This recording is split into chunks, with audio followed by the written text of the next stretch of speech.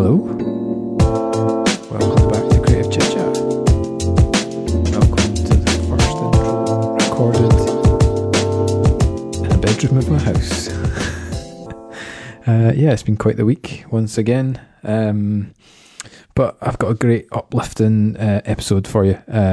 This week I am joined by Kirsty Thompson, who is the founder and CEO of The Circle, which is an amazing space based just off the Kingsway in Dundee, all about bringing in socially minded businesses. So there can be, I think she talks about in the episode from a wrestling group to Scottish Slimmers to some small 1 or 2 person companies to larger, more corporate companies, but all of them with a sort of focus on giving back and this sort of social responsibility.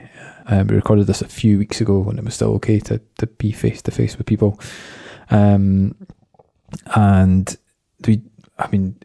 this is actually quite a well-timed episode, just coincidentally, because we talk a lot about the concept of value relative to creativity and creative skills, and that it's all about valuing yourself, because if you don't value yourself and your skills, then no one else will. I think there's an amazing sort of core of the episode that's around that concept of value, which is now more important than ever. It's about, obviously the situation we find ourselves in, there's a lot of people who have a bit of time to sort of reconsider what that is for them. There's a lot of people finding this difficult and having to sort of pivot and change what they do, or find new income streams, or find new jobs, or it's not easy. And I think I chatted to various people over the past couple of weeks, I suppose, and there's maybe 2 mindsets. There's some people who are really up for making things happen and doing it, and putting new stuff out there and seeing what they can do to sort of motivate people and keep them entertained and excited. And then there's a second sort of group of people who maybe feel frustrated or lost, or just don't have that desire to be creative at the moment. And I mean, either one of those is absolutely fine. It's kind of finding out what's right for you and having that ability to sort of survive and keep going forward. Because I think, if anything, this time sort of brings it back to right back to what the sort of basic needs of everyone is. And I mean, all that I hope is that we can sort of use this time to reflect in some way, and then sort of build things up for the better going forward. But yeah, and I think this episode actually has some quite nice commonalities in that respect, as well with what me and Kirsty talk about. I mean, again, just sort of purely coincidentally. But before we get into the episode, I've got something exciting to talk about.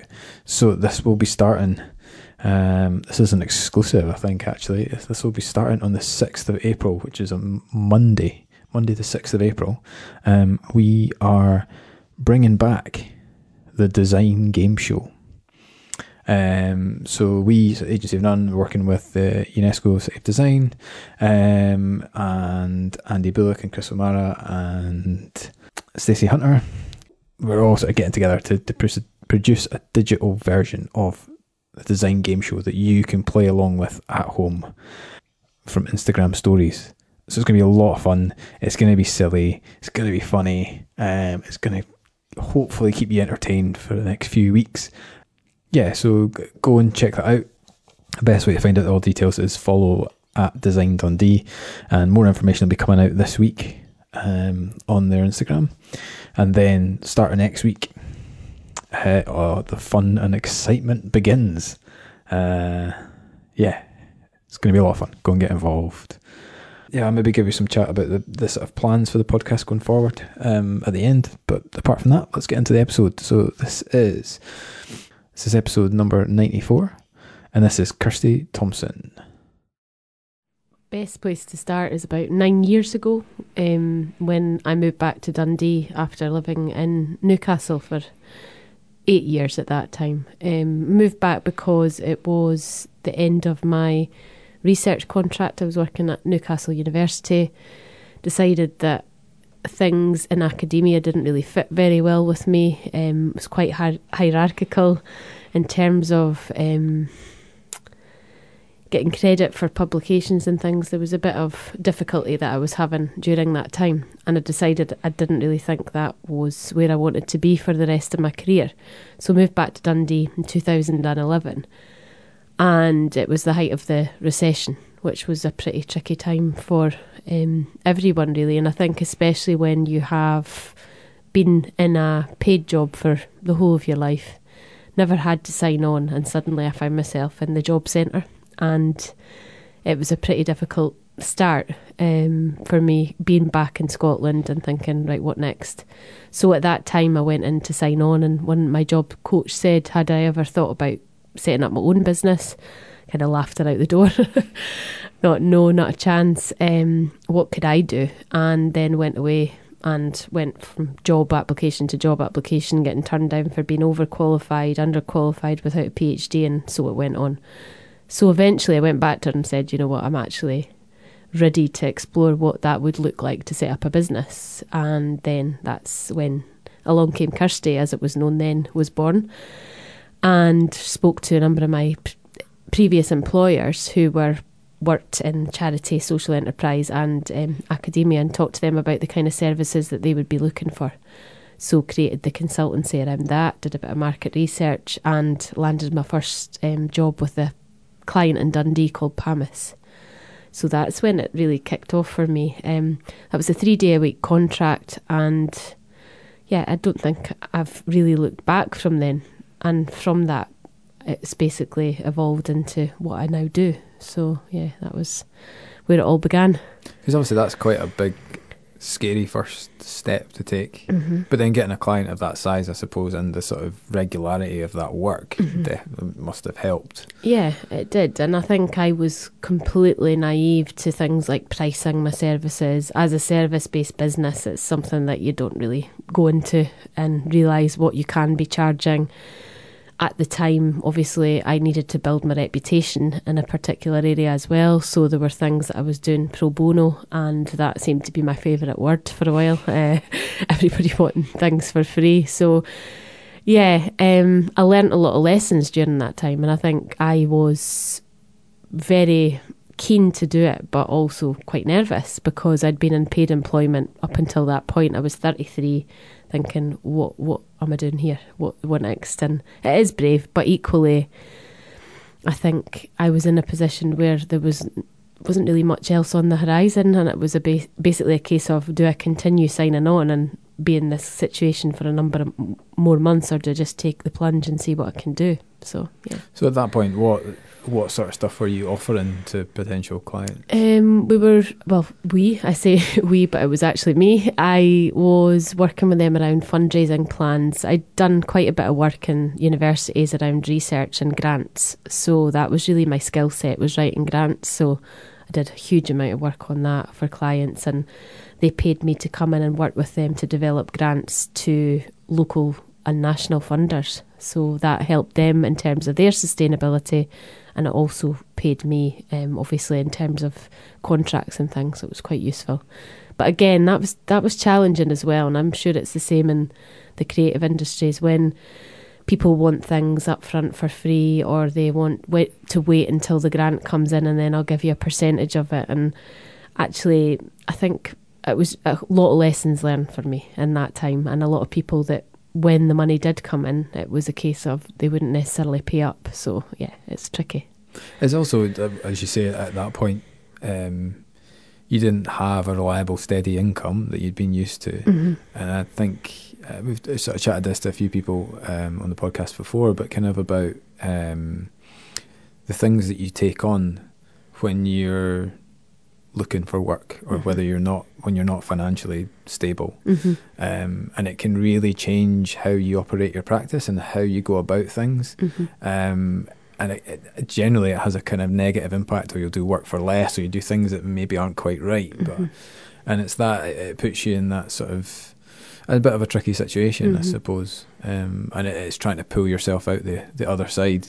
Mm-hmm. Absolutely. And I think having a client like PAMIS who paid on time, who was reliable income, was fantastic. But alongside that, I had other smaller contracts.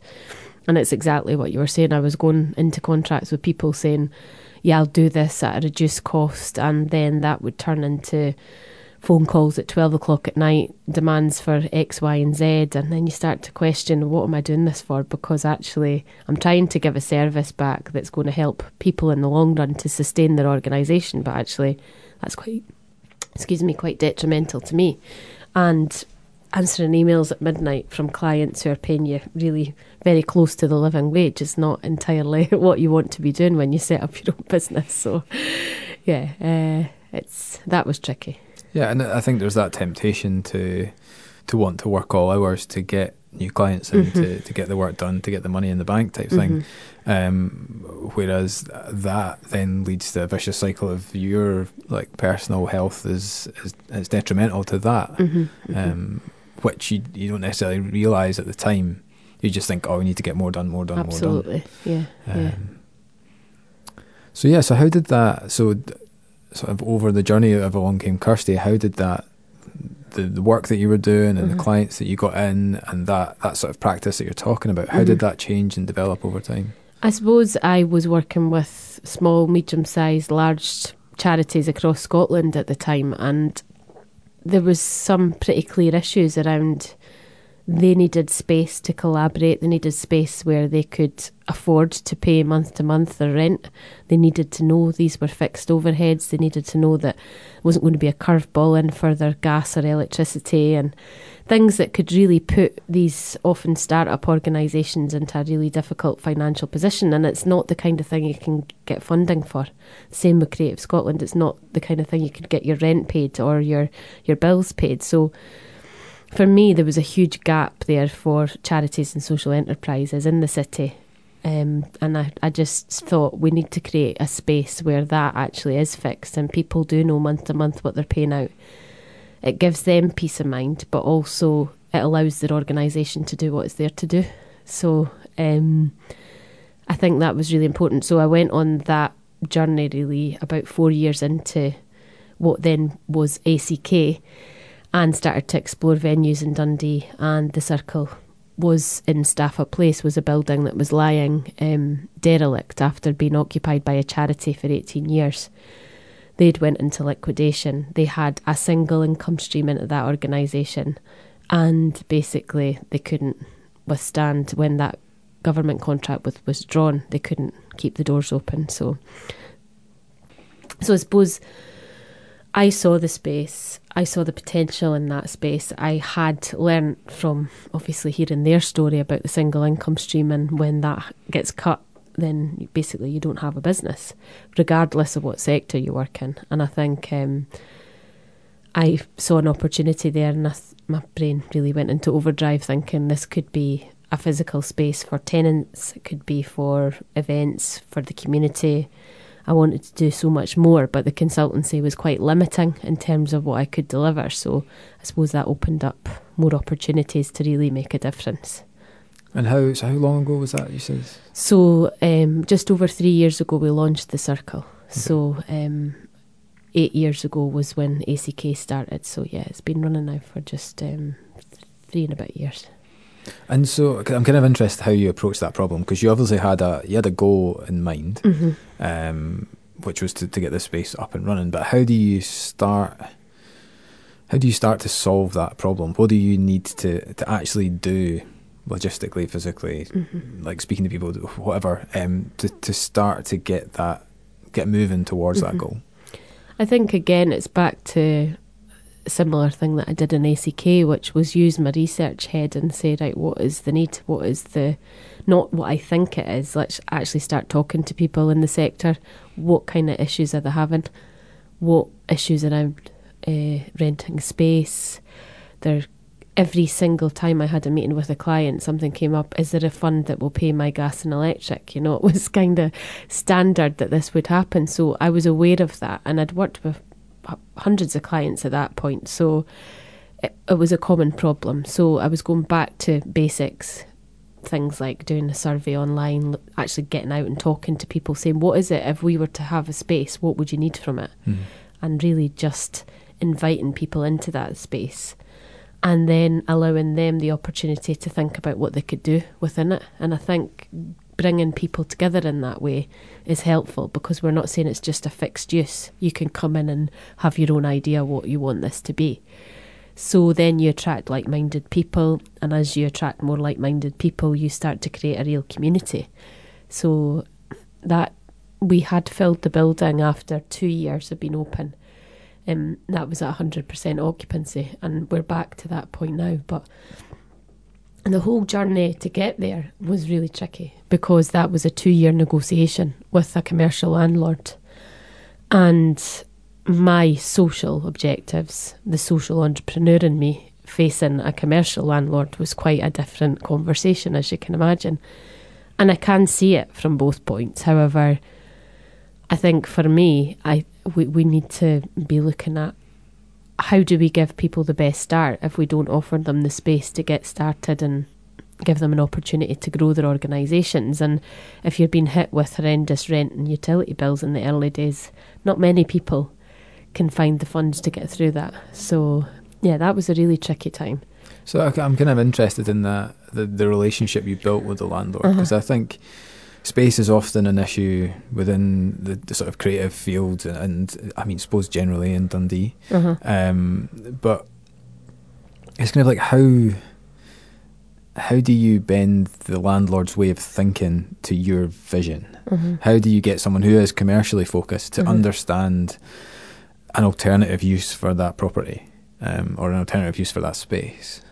I mean, I suppose a lot of the conversations I was having with the landlord during that time was around, you know, these organisations will do you a favour. They're going to take over an empty building, and it's actually going to bring it back to use again. And one of the big conversations was, if we don't continue with this building is going to go into a really, really poor state, because we're going to be using it every day.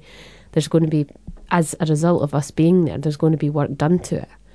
So I think there are ways that we can benefit each other that isn't just financial. And I think that was a conversation that, as I say, it was 2 years. It wasn't an easy conversation. And I just had to keep backing that up with evidence that when we get in there, we can pay you the bill. You know, we can pay you the rent. So again, that I imagine from the commercial landlord's point of view, we were a start-up. Why would they take a risk on that? It's 30,000 square foot that we occupy. It's not insignificant. So they were thinking, well, how do we know that you're not going to start this up and not be able to pay for it? So we had a line of tenants there ready to go. And I think that did help. But it isn't easy. And I think property has been tricky from when I started out right through. It's not an easy answer. But I do think if you start to pull people together under one roof, they could actually offer each other support, but also that fixed overhead, that knowing what you pay month to month is a massive advantage to, I would say, anyone in business. Absolutely. Yeah. Yeah, because I mean, a lot of that focus of the community around it. Because I mean, there might be people listening who don't know where Staffa Place is. Do you want to explain a little bit of it? Yeah, so Staffa Place is in the north end of Dundee. It's in an area in Ardler, and it's quite a high area of deprivation in the city. And again, that was something that people discussed with me, to say, why are you not city centre based? We need something like this in the centre. But the building itself is all on one floor from the front door. We've also got downstairs, but both very accessible for people with disabilities. And that was something that was important to me, because if we were fully inclusive, then we needed to make sure that that was both in terms of physical access and from the greeting that you get at the front door. So that was important. And I think the area of the city is off of the Kingsway. It's a commute between, obviously, leaving Dundee, heading out to Perth and things, and then you're looking the other way down to Aberdeen. So often people will have a meeting in Dundee that they don't want the central location because parking's quite tricky. They've got to pay for that. So these are all things that we can offer that are a little bit different. And I think the major thing is that what we do is we put money back in to support the community. So there's no individuals who profit from what we do. The money goes back into the enterprise itself and to create jobs and training and opportunities. So yeah, I think people in the past few years, I've seen a shift in people's behaviours in terms of the businesses that they want to buy from and the ethos and the values of the people that they want to work with. And I think that's helped us attract customers into the circle. Because when you said that you had like a sort of list of people waiting to move into the space, which really helped. I mean, what kind of people were you working with and bringing in? We had a number of start-up social entrepreneurs. We had some national charities who were operating right across Scotland and England. We had a couple of sole traders who were interested in space that, again, because it wasn't city centre, it was actually a bit more affordable. So I think it was all of these areas, and that's still the same people that we have today. However, today we have a wrestling group that's in there, and we have a wrestling rink in one of the rooms. So there's absolutely no rhyme or reason to a lot of the organisations that are under that roof, other than their values, that they're there because they want to do something to give back. And I think that's across the board, whether it's commercial business or this community group that we've got in as well. So that's rather unusual when you're doing the tour. Here's the wrestling rink.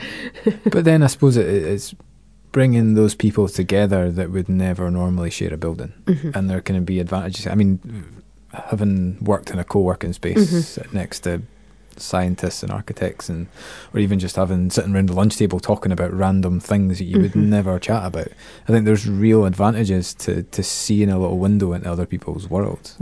Yeah, definitely. And I think when we have visitors and when they have visitors, they kind of get a feel for the building. They get a feel for the fact that it is different groups that are operating in there. And I think, again, back to the inclusion point, if we are truly trying to be inclusive, then we're going to be reaching out to commercial businesses and social enterprises, charities. It's not just one specific group. So, yeah, that helps.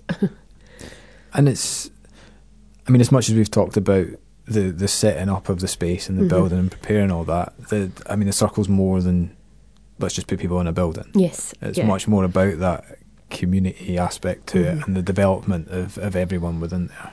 Yeah, and I think that obviously, like everything, if we'd said that community was going to form in the first year, would be absolute nonsense, because that's not how it's built.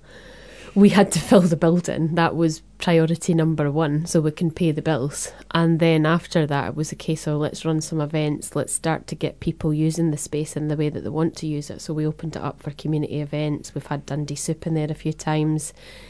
We've had various funders in visiting, talking about programmes that they can access. We've got a mother and baby fitness class that runs in there. We've got our cafe now operating from that site for looked after and care experience young people.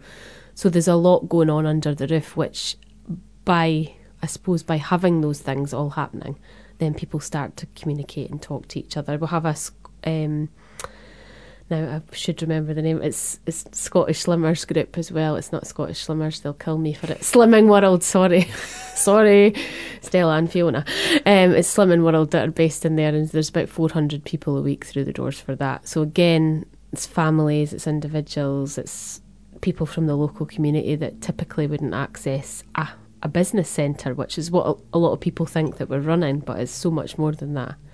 And we also have, having gone through the merger last year, ACK joined the circle last year, so we've got the consultancy services under that roof. And in addition to that, we introduced the Circle Academy, which is a 12-week training programme for people interested in starting up businesses that are more than profit, is what we call it. So it's about making money, but it's about what you do with that money at the end of the day. Things like paying the living wage, making sure that you're in contracts with people who you are actually comfortable are going to pay the bills, and vice versa. You're going to make sure that obviously people, when you do make money, what's done with that is not just lining an individual's pocket. So we've been running that now. This is on to cohort number 2. So we have a mixture of creative individuals, social entrepreneurs, charity leaders and commercial business people in that. So again, a really good mix of conversation, and it's run for 12 weeks. There's 2 income generation tasks, and the team have to report back to a board, a little bit like The Apprentice, over the course of the 12 weeks. And then the money that they've generated from those 2 income generation tasks goes into a pot at the end of it, and 2 of the entrepreneurs will walk away with the share of that as well. So it's really teaching skills around, you can't just be grant dependent anymore. You've got to be looking at ways to generate an income, but also get used to making your own income and charging and doing things that you will have to do when you run a business. So yeah, it's that's the newest programme that we've introduced.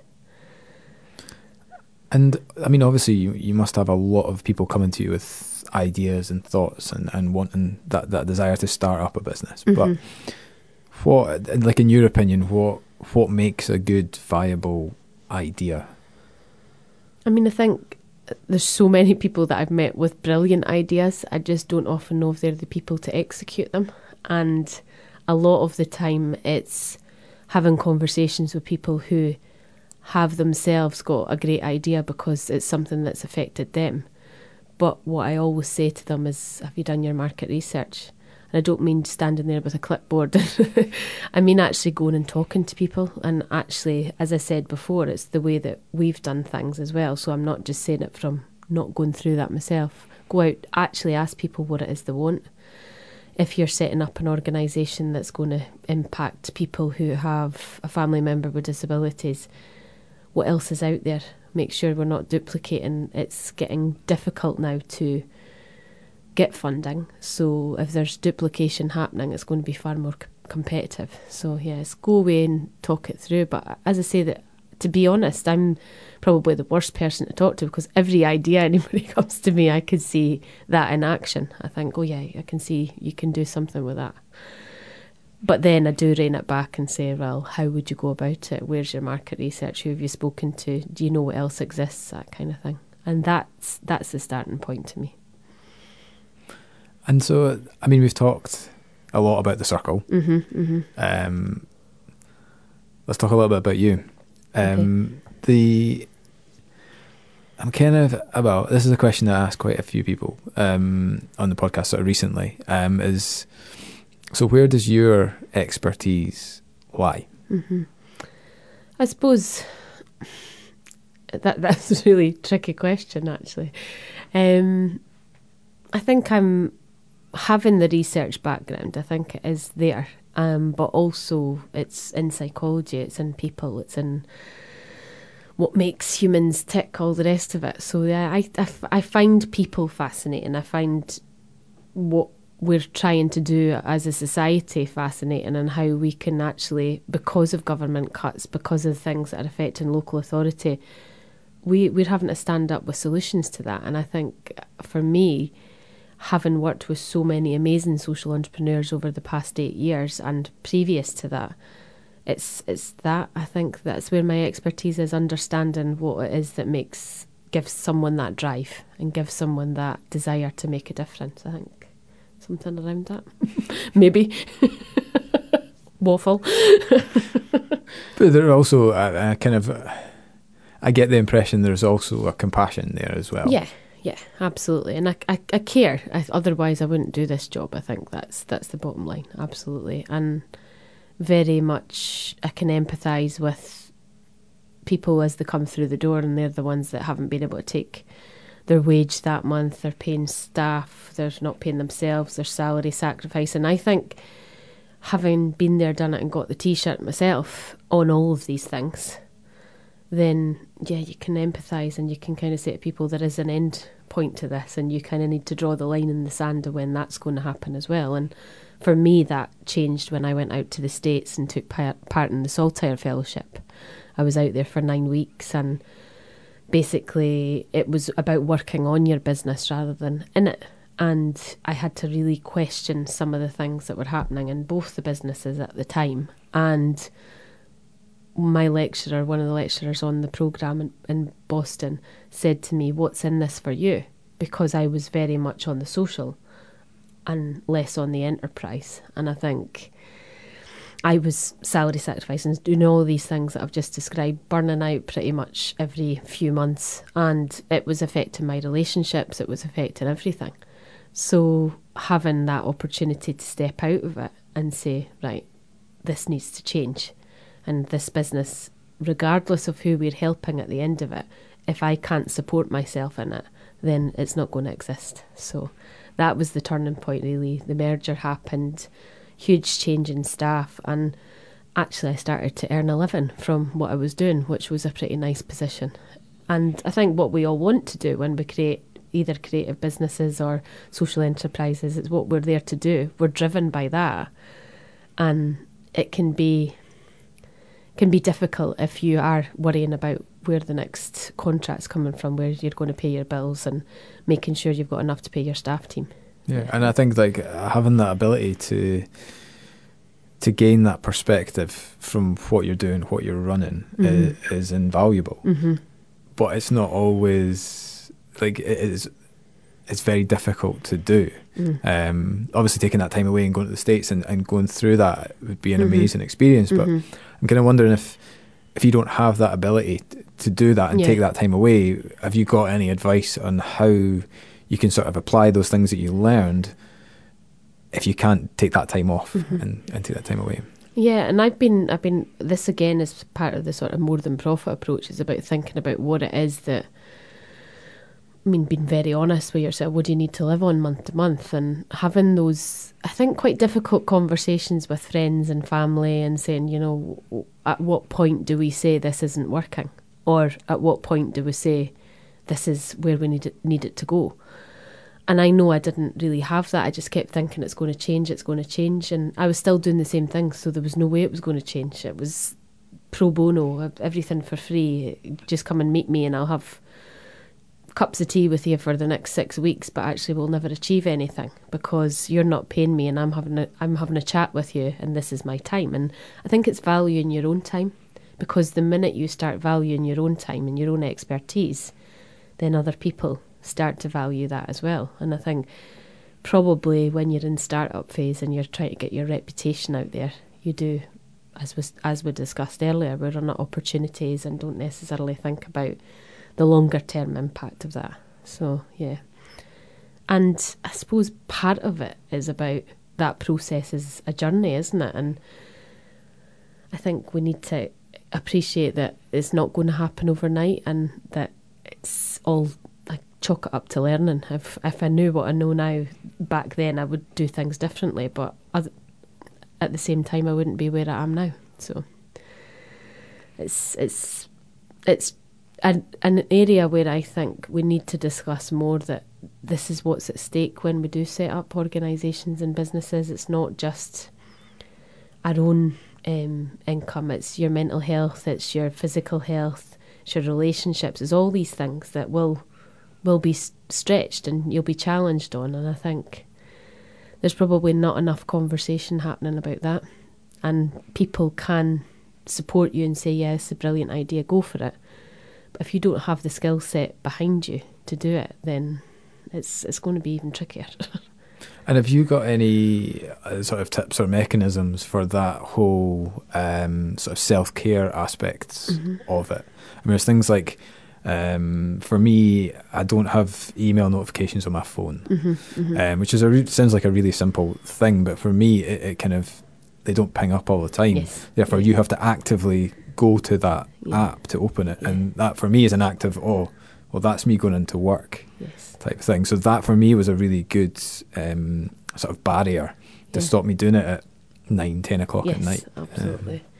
And I think I probably, even over the past 6 months, I've got better at it, but it's been an ongoing battle with me to say step away from that. Things like the email, I don't have notifications either. I have to log into the portal to access my emails on my phone. That's a conscious effort to do that. At lunchtimes, the staff team sit down for half an hour every day and have lunch together. And that's kind of a rule in the office, that we need to do that, step away from the desk. And I think, again, exercise. I've got myself into an exercise routine. I've recently got myself a puppy. I walk quite regularly, so she walks me around Dundee. Things like that help. And I think for me, I was so consumed by the business for so long that I couldn't really see what else was going on. And I think just having that healthy relationship with work and closing the door with work, regardless of whether it's your own business or not, I think you need to get to that point. Phone goes off at night. I check it in the morning. The social media pages are now administered by one of my team. So that helps as well, because then I think you're constantly on when it's social media as well.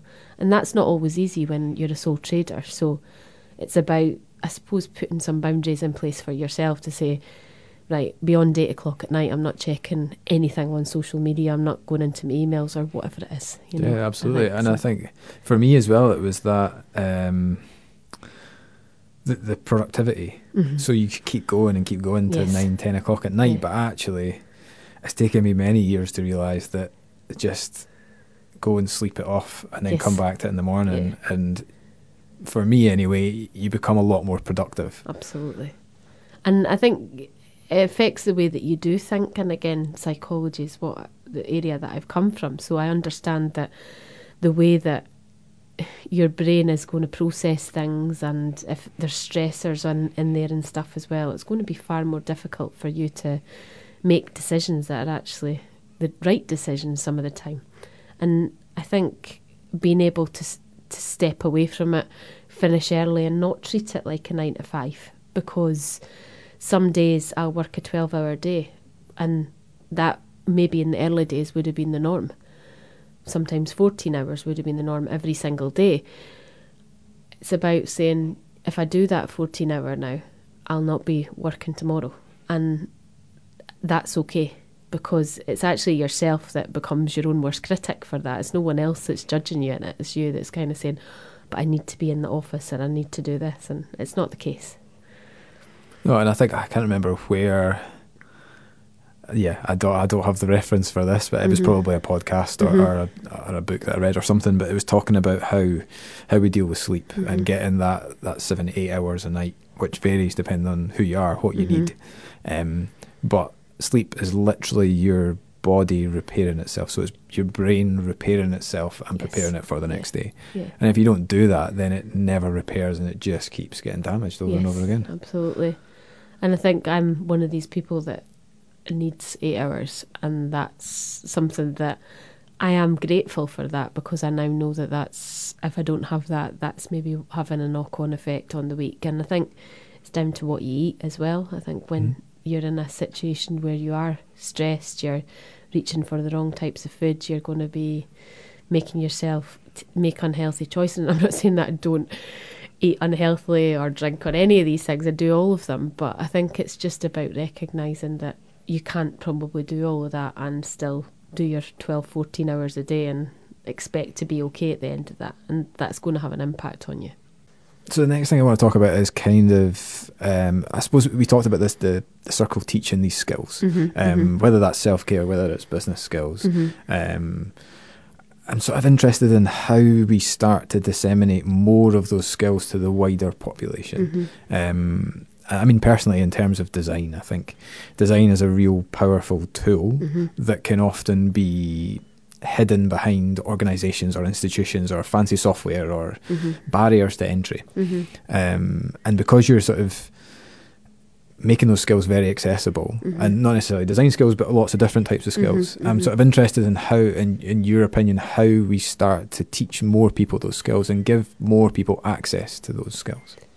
I think actually social enterprise is a good route, because most people feel a bit more comfortable with that than commercial business. So I think from school we could be getting in there to kind of do some social enterprise challenges to get people used to income generation, to budget, to do all the things that you need to do to plan for an event, whatever that is. I think there's things that we could be doing from a very early age. And I think the problem is now that I left school, went to uni, did my degrees, ended up going job.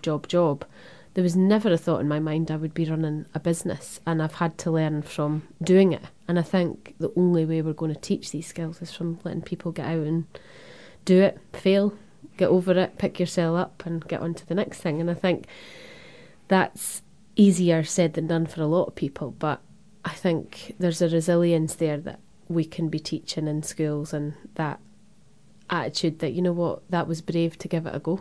That was brave to go out there and try it. There's many people that wouldn't take that chance, and I think that's something that we touched on at the beginning of the chat, is that a lot of people have said you're brave to have gone and done this. Well, it didn't feel brave at the time. It felt like that was the only option, really.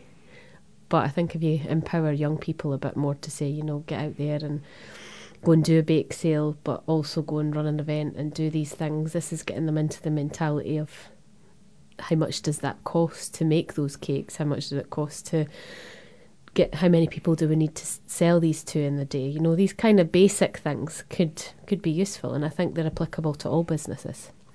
It depends on what you're offering, and again, I'll put it back to the service-based industries compared to product-based industries. I think it is a different pricing structure, but it's essentially the same thing that you're trying to do, and is volume of products or services that you're trying to get out the door.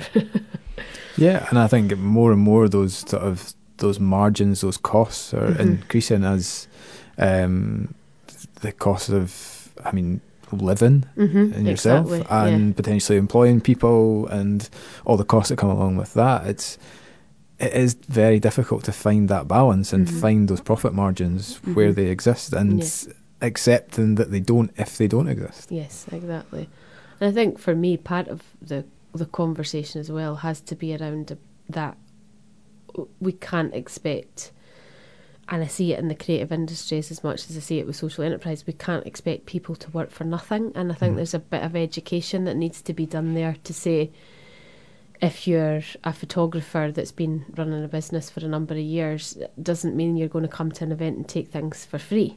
You know, there's a huge conversation there about charging and their time and the value of that, the expertise that they bring. I think as a society, we're not very good with the creative industries and social entrepreneurs saying, actually, you deserve to be paid for that. And I think that's a conversation that we should be having a bit more of, because I see far too often some amazing individuals just not getting the right results out of it. And I think they end up being the ones who end up having to give up their profession because they can't afford to make a living out of it. But I believe that's society's fault, because we're not valuing these individuals enough. And for me, when I used to say to people I worked in charity or social enterprise, they would say, do you do that on a voluntary basis? So I think there's a huge piece around educating what that means to run a business or an organisation, whether it's charity, social enterprise, creative industry, and valuing that. But I don't know how we do it. Yeah, no, I think the that concept of the value of those skills. So actually, we've already publicly talked about it, but so that the value of design in particular is what we're going to look at as the theme for the 2021 Dundee Design Festival. Brilliant. Because it has many different facets, but exactly as you say, there are a lot of creative professionals who either aren't charging what they should be for their work, or they can't charge what they should be because they aren't valued, and those skills and those abilities just aren't valued in the way that they should be. Again, I'm going to quote a source that I can't remember what it was. I think it was Twitter, but it's basically a tweet about they were looking for a musician to come and play this new bar that had opened, play some of their new material to get exposure, and if they liked it, then they would maybe invite them back and pay them or whatever. And then someone tweeted back and said, a note to your chef, I've just bought a new house, I'd like you to come round and cook for me and try out some of your new menu, and if I like it, I might ask you back. And it was a really nice, I probably butchered and misquoted it, but it was that sort of idea that, okay, one industry, so the musicians, has a very different value to that of the chef who's working and is expected to be paid for the skills that they have. And it's like we have this, as you say, in society, this sort of disconnect between what people value and what people see of value. Yeah. So I think that's down to education.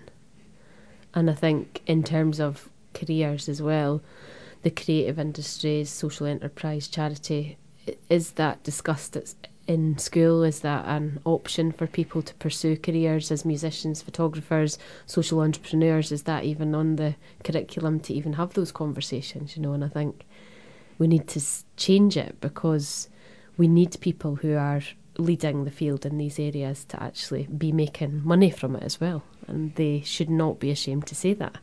Exactly. I think that's something for that, sure. I'm going to bring out another classic of the podcast questions. Okay. I think it's quite relevant to what we've been talking about. So what, to you, what is success? To me, success is having a good life for me, and also the people that I employ, the clients that I work with. It's about, I think, and it's really cheesy to say it, but I think it's about making a difference to people's lives. I think that is what success is to me. It's not just getting up in the morning and dreading that you've got to go into work. I don't feel like that at any time. I go in, I love my work, I love the team that I've got. There are challenges every single day in the job that I do, but success for me is that I want to get in there, I want to make a difference, and that's, it's kind of, as I say, a bit cheesy. That's right. Cheesy. Too a bit cheesy. And just before we finish up, is there anything that you've been listening to, watching, reading recently that you would recommend? I've been reading a lot of Brené Brown's stuff, Daring Greatly, and she's actually a shame researcher, oddly, and her research is based on the fact that people will not step out of their comfort zones because they're worried about being shamed, and they're worried about the attitude of other people around them, and it's about sort of overcoming some of that fear and stepping out and saying, right, I'm here, I'm willing to put myself out there. And lots of case studies and things that she goes through, and just it's really interesting. And I find that I think in Scotland are quite good at when people put themselves forward to kind of judge and say who do they think they are and all the rest of it. And it's massive in this book. It's around, like, you kind of have to do that to really make that difference, and I think it's Daring Greatly is what it's called. So yeah. It's worth a read. And so, if anyone wants to get involved with the circle, what are the different ways that you can do?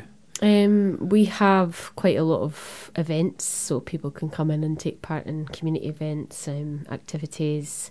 They can also volunteer. They can come in and just have a tour and get to see what the space is like and just get to know a bit more. I think from the outside, and probably even reading the website and things, it's very tricky to put over the work that we do until actually people come into the physical space and see it. So just get in touch with us and ask for a tour.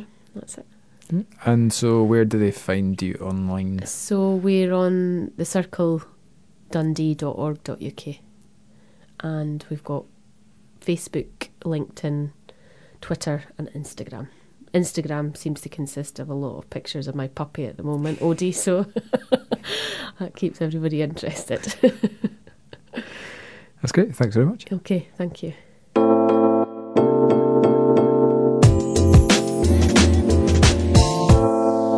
So thank you to Kirsty for coming and doing the episode, and hopefully that resonates in some sort of way, and based upon the sort of situation that we all sort of find ourselves in. But hopefully you can find something to keep you going through what might be a quite a sustained period of social isolation. And I think the big thing that it makes me realise is how much as humans we rely on that interaction, whether that's just a few messages on WhatsApp or whether it's going to the pub for a pint. It's like our lives revolve around that so heavily, but I didn't really realise that before. But definitely this inability to meet up with people is sort of really driven home how much, even with all these technologies, that we are very social.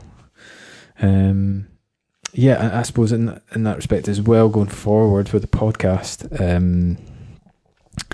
So I'm, as much as possible, I'm going to continue to put the episodes out when I can. I'm sort of currently pulling together this next group of recordings to go out. I've got one episode that's pre-recorded that's ready to go, and then I'm going to try and do them via the magic of the internet. So that may go well. Hopefully it does. You never know. I have no idea what the sound quality is going to be like, but hopefully it's listenable. But yeah, you'll find out in a couple of weeks' time. But yeah, in the meantime, next week I'm joined by Paul Galt, who's the head of digital interaction design at DJ CAD in Dundee, and has done some fun random music and community-based projects as well. So I'll have him on next week. But yeah, until then, give us a follow. It's at CC It's at CCC Dundee on Twitter and on Instagram. And if people still use Facebook, it's facebook.com/groups/CCC Dundee. But to be honest, I'm seriously considering just getting rid of the Facebook page because the reach on it is terrible. And yeah, it would just save me a bit of work. So maybe that's it. Maybe this is the time to cull Facebook. Anyway, I'll leave my inner ramblings to myself. But yes, I will speak to you next week. Bye.